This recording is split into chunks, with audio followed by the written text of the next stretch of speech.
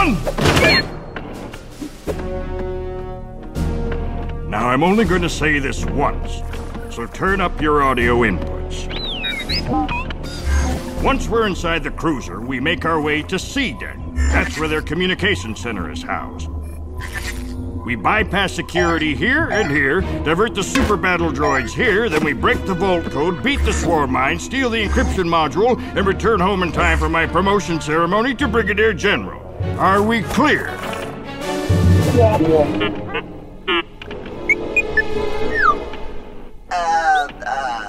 Good. That's what I like. No questions. D-Squad, fall in line! It's time for Send in the Clones! Join your hosts, Bucho and Robbie, on an epic journey through a galaxy far, far away as they follow the escapades of Anakin Skywalker and the Jedi Knights with the clone army of the Republic in their struggle against Count Dooku and the droid army of the evil Separatists. So step in and prepare for adventure because it's time to send in the clones!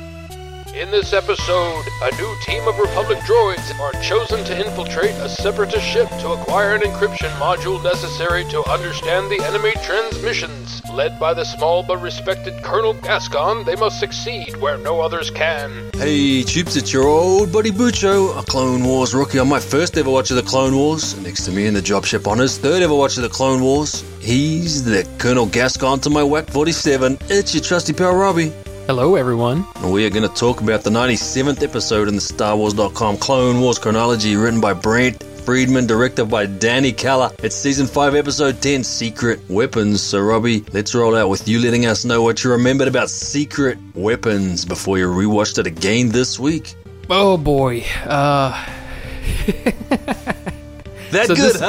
Yeah, this is one of those arcs that the first time it frustrated me in a crazy way. And I guess it's just because we'd had so many interesting and really kind of what felt like really super important arcs.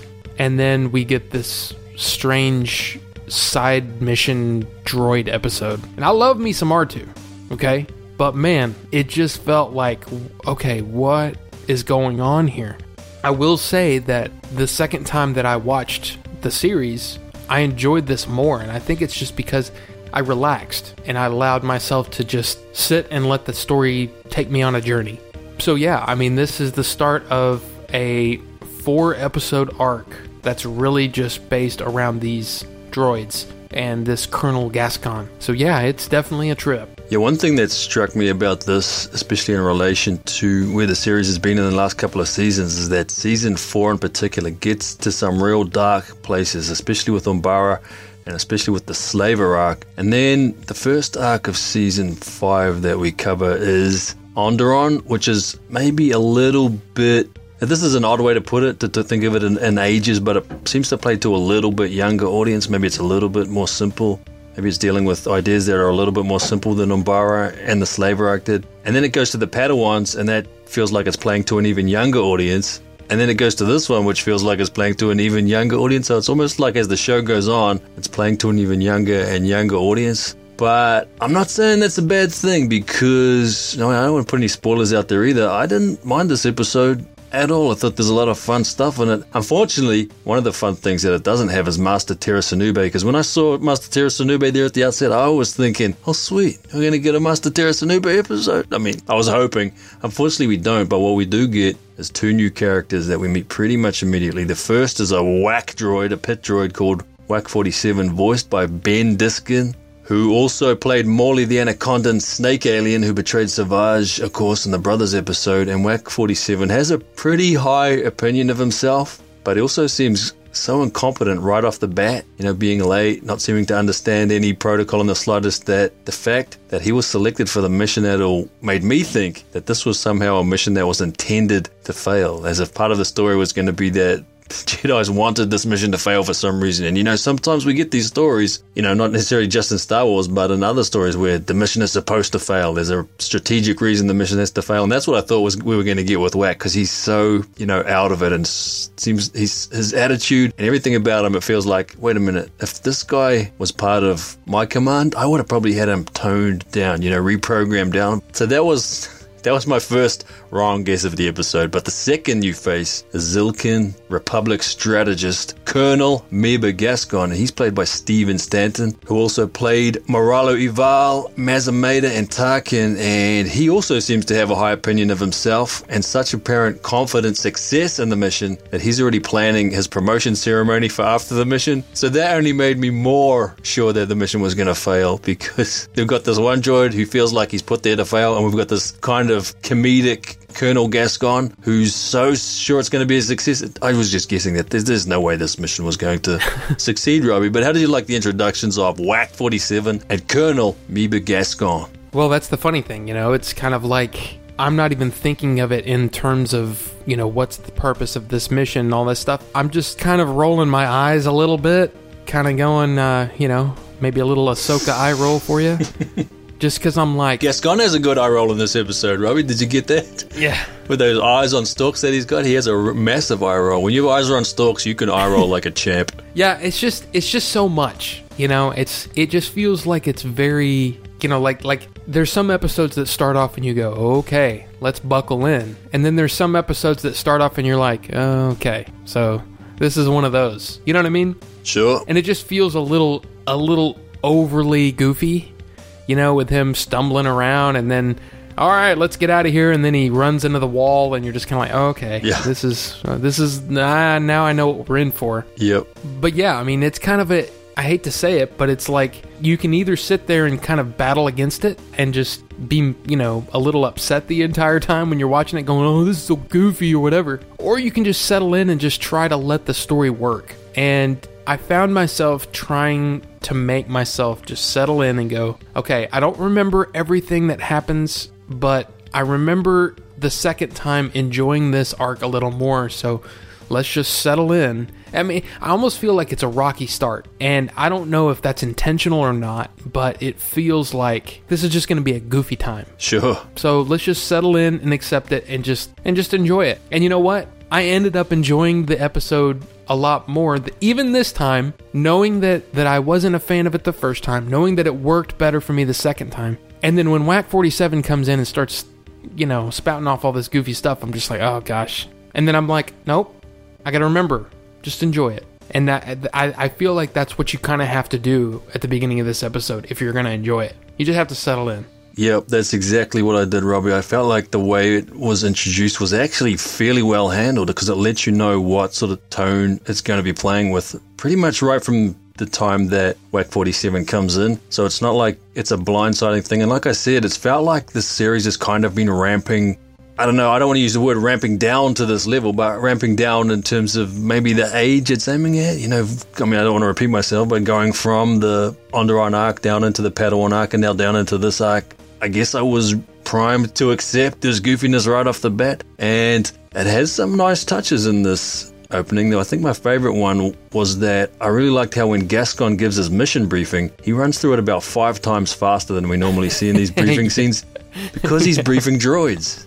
And droids can take in and process information so much faster than organic beings can, so his briefing feels almost more like an upload than a briefing. And of course that leads into the scene with Dr. Gubasher, who was a Padawan, so I'm immediately a fan of what the scene's going to be. And he's played by D. Bradley Baker, and he's kind of a riff on the whole German mad scientist type deal, similar to what we had with Dr. Nuvo Vindi in the Blue Shadow Virus storyline. And I guess this particular example, because he's on the good guy's side, maybe this is the show kind of riffing on the way the United States took in a lot of Nazi scientists after World War II in Operation Paperclip, and they had these Nazis working on a lot of high-level stuff in the late 40s and onward, including, of course, most famously, Werner von Braun, who was the chief architect in the NASA space program that got America to the moon, because it was kind of unsettling the way Gubasher really kind of came off like that mad scientist, like he was scary, like he was almost a little bit sadistic, especially when it came to the memory wipe procedure on BZ. Robbie, how did you like Dr. Gubasher and the way that D. Bradley Baker plays him here? Yeah, it was, it's almost like another level of that first scene. You've got the goofiness, now you've got this almost mad scientist thing, like you said, and it really is just letting you settle into the episode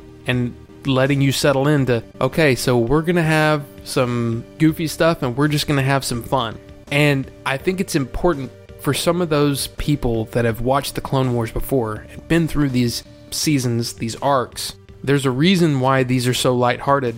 And they kind of, like you said, there's almost a playing to a younger and younger and younger audience. As we know, Lucas is famous for putting in characters like this to lighten the mood. Yeah.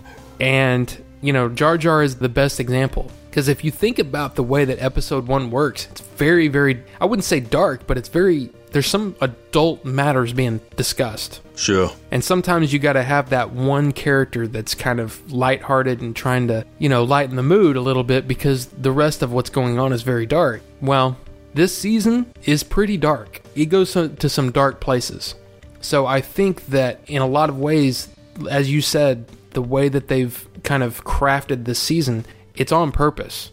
And it's because we're going to be going to some dark places pretty soon. So let's just sit back and enjoy the ride. And you know what? That doctor is a lot of fun. It almost reminded me of, like you said, like a mad scientist type thing. But it also kind of reminds you of, I don't know if you were ever a fan of Speed Racer. Right. But that's one of the fun things about some of those episodes where, they're about to go on this big race and they sit there before the race and talk about all the cool little gadgets they're going to put on the car. Well, it's sort of the same as what happens here with all of these droids.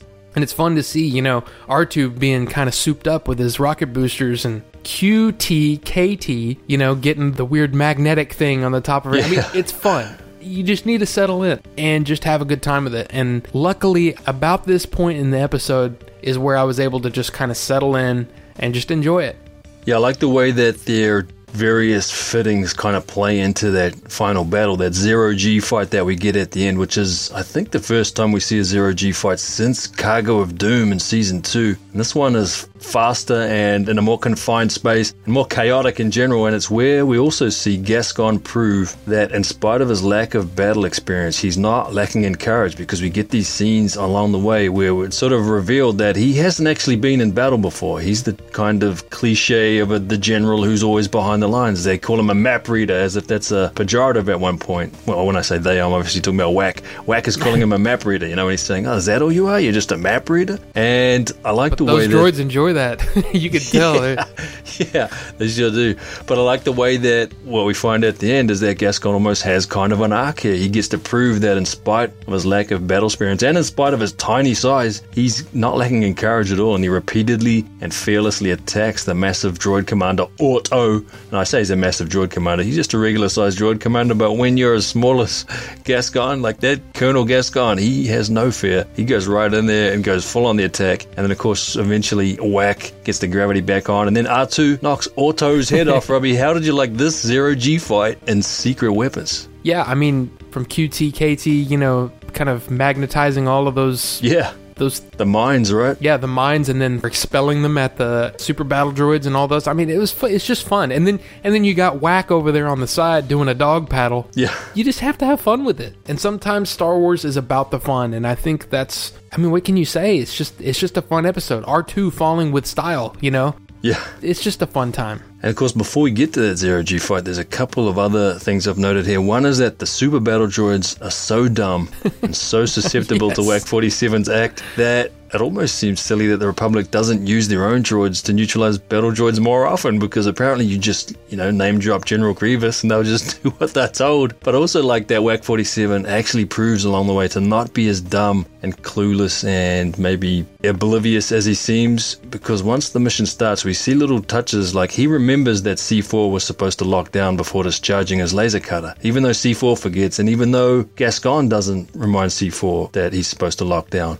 And we also see that Wack 47 knows that M5BZ should check to see if the Comvault security door control panel was booby-trapped before BZ plugged in. And he's the one who comes up with these things. It's not Gascon. So Wack 47 knows one or two things and isn't completely clueless. I like these little touches along the way that he does have some value, even if both times he's a little bit too late to get his warnings out.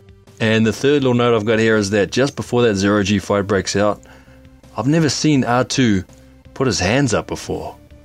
They look kind of weird and kind of funny, but how did you like seeing R2 with his hands up, Robbie? Oh, it was something. Well, April and I were both watching this episode, and we both laughed because especially years after you've seen it, you just don't remember that kind of stuff. But Sure. man, it did make us laugh. I mean, and that's the point of this episode. It's supposed to be just a, kind of a goofy, fun time. And if there's one moment that's not goofy and fun, that's when BZ gets fried. And it's even less fun and even a little bit sad when they leave poor old BZ laying fried on the ground. And we even see BZ laying there and battle droids walking past and they're basically forgotten. But, of course, on the way out, they pick BZ up.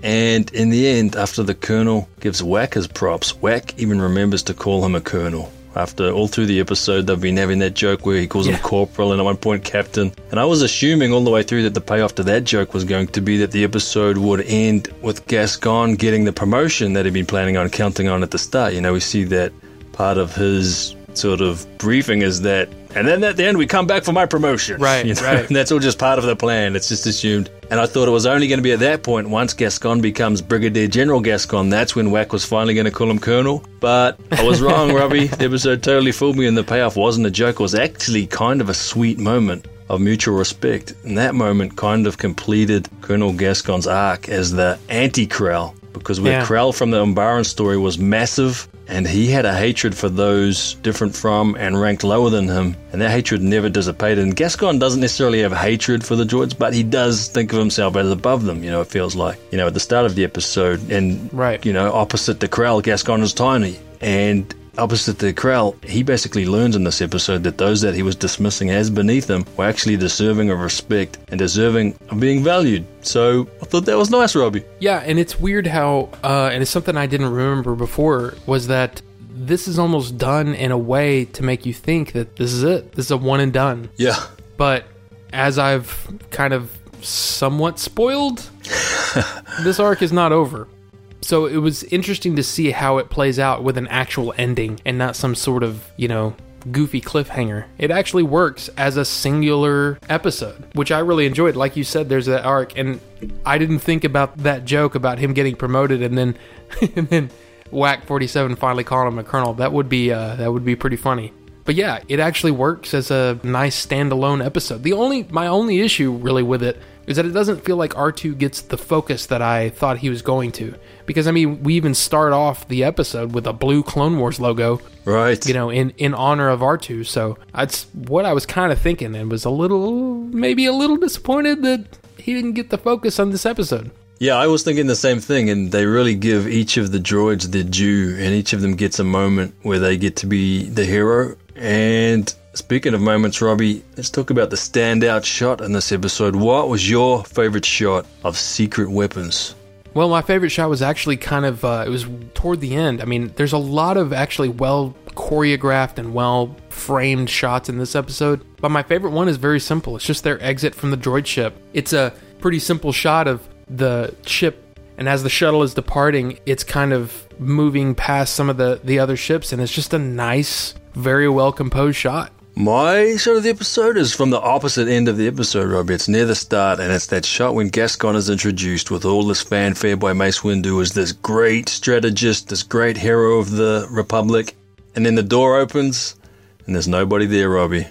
And then the camera tilts down, and there he is, Robbie. Yeah. And he's tiny. A classic reveal. A classic kind of, I don't know if bait and switch is even the right word, but it's another one of those moments early in the episode when the writer and the director are telling you, hey, this is what type of episode we're making. If you're into it, stick with us. If you're not, go watch another episode, I guess. And I just thought it was a classic kind of handle of a scene we've seen before, but I like the way they did it in this episode. And before we bring this one in for a landing, Robbie, we need to sum up and give our ratings. So after your third ever watch of Secret Weapons, how did you like it, and where does Secret Weapons sit on that 4-star Robbie scale? Well, for me, it's one of those where I think for the completist, yeah, of course, give this episode a watch. But I think for the person who's, maybe they don't have as much time to take in the Clone Wars, I really feel like this can be skipped. But I also want to point out that I did enjoy the episode after being able to let myself ease into the episode. So I'm going to give it a not quite recommended, but still pretty respectable 2.8 out of 4. Yeah, the only kind of real head scratcher I had about the episode, apart from thinking that, Wack would have surely been toned down, although we can even think back to 3PO and how 3PO is a lot, he's a lot as a personality, and so maybe it's not out of the ordinary in the Star Wars universe that we get these droids that have a lot of personality, and obviously we've seen in the movies that a lot of the new droids have a ton of personality, and not just in the movies, but of course in The Mandalorian. So yeah, I was, I guess, fine. The one thing that really maybe undercut the tension was just it seemed a little bit too easy for the droids to get off the ship at the end, where they just basically stroll past tons of battle droids during an alert, because you'd think the alert would at least be that there are astromech droid intruders, not just general intruders, but that was a minor thing. And I like that there is character development for Gascon, and even Wack Wack's arc is a little bit simpler, and all he really does is remember that Gascon's a colonel at the end, which, that's about as minor an arc as you can get, but it was a sweet moment at the end. But Gascon comes in with 0 battle experience, gets his battle experience, learns that droids are people too, and so that was sweet. And I've given this 7 brave modified astromechs out of 10, and I think when I do a rewatch, I'm not going to skip this one. I thought it was fun. A sweet change of pace, a sweet, goofy, comedic episode. There's even funny stuff with the battle droids, not just the destroyer droids, but when the battle droids board the ship, they're sort of boarding as like almost like a special forces team, doing all the moves and stuff. So yeah, there's a ton of fun stuff in this episode. And so overall, a positive experience, and that's mission accomplished for Season 5, Episode 10, Secret Weapons. So Robbie, if the troops want to tell us how much they love Secret Weapons, what are our communications channels? We are Bucho and Robbie at Gmail, Twitter, and Instagram. That's BUCHOANDROBBY. Yes, sir, and of course the troops can join us again next time for the 98th episode in the StarWars.com Clone Wars Chronology, Season 5, Episode 11, A Sunny Day in the Void, which already, any title that has void in it, that's got my interest peaked. So I'm looking forward to that one, and until then, this is your old buddy Bucho alongside your trusty pal Robbie, and we are out. Remember, you can support Sending the Clones for free simply by rating and reviewing the show on iTunes or any other podcast platform, and Bucho and Robbie will read the review on a future feedback episode. And speaking of feedback episodes, you can also send either a text or an audio message of 60 seconds or less to buchoandrobbie@gmail.com. May the Force be with you.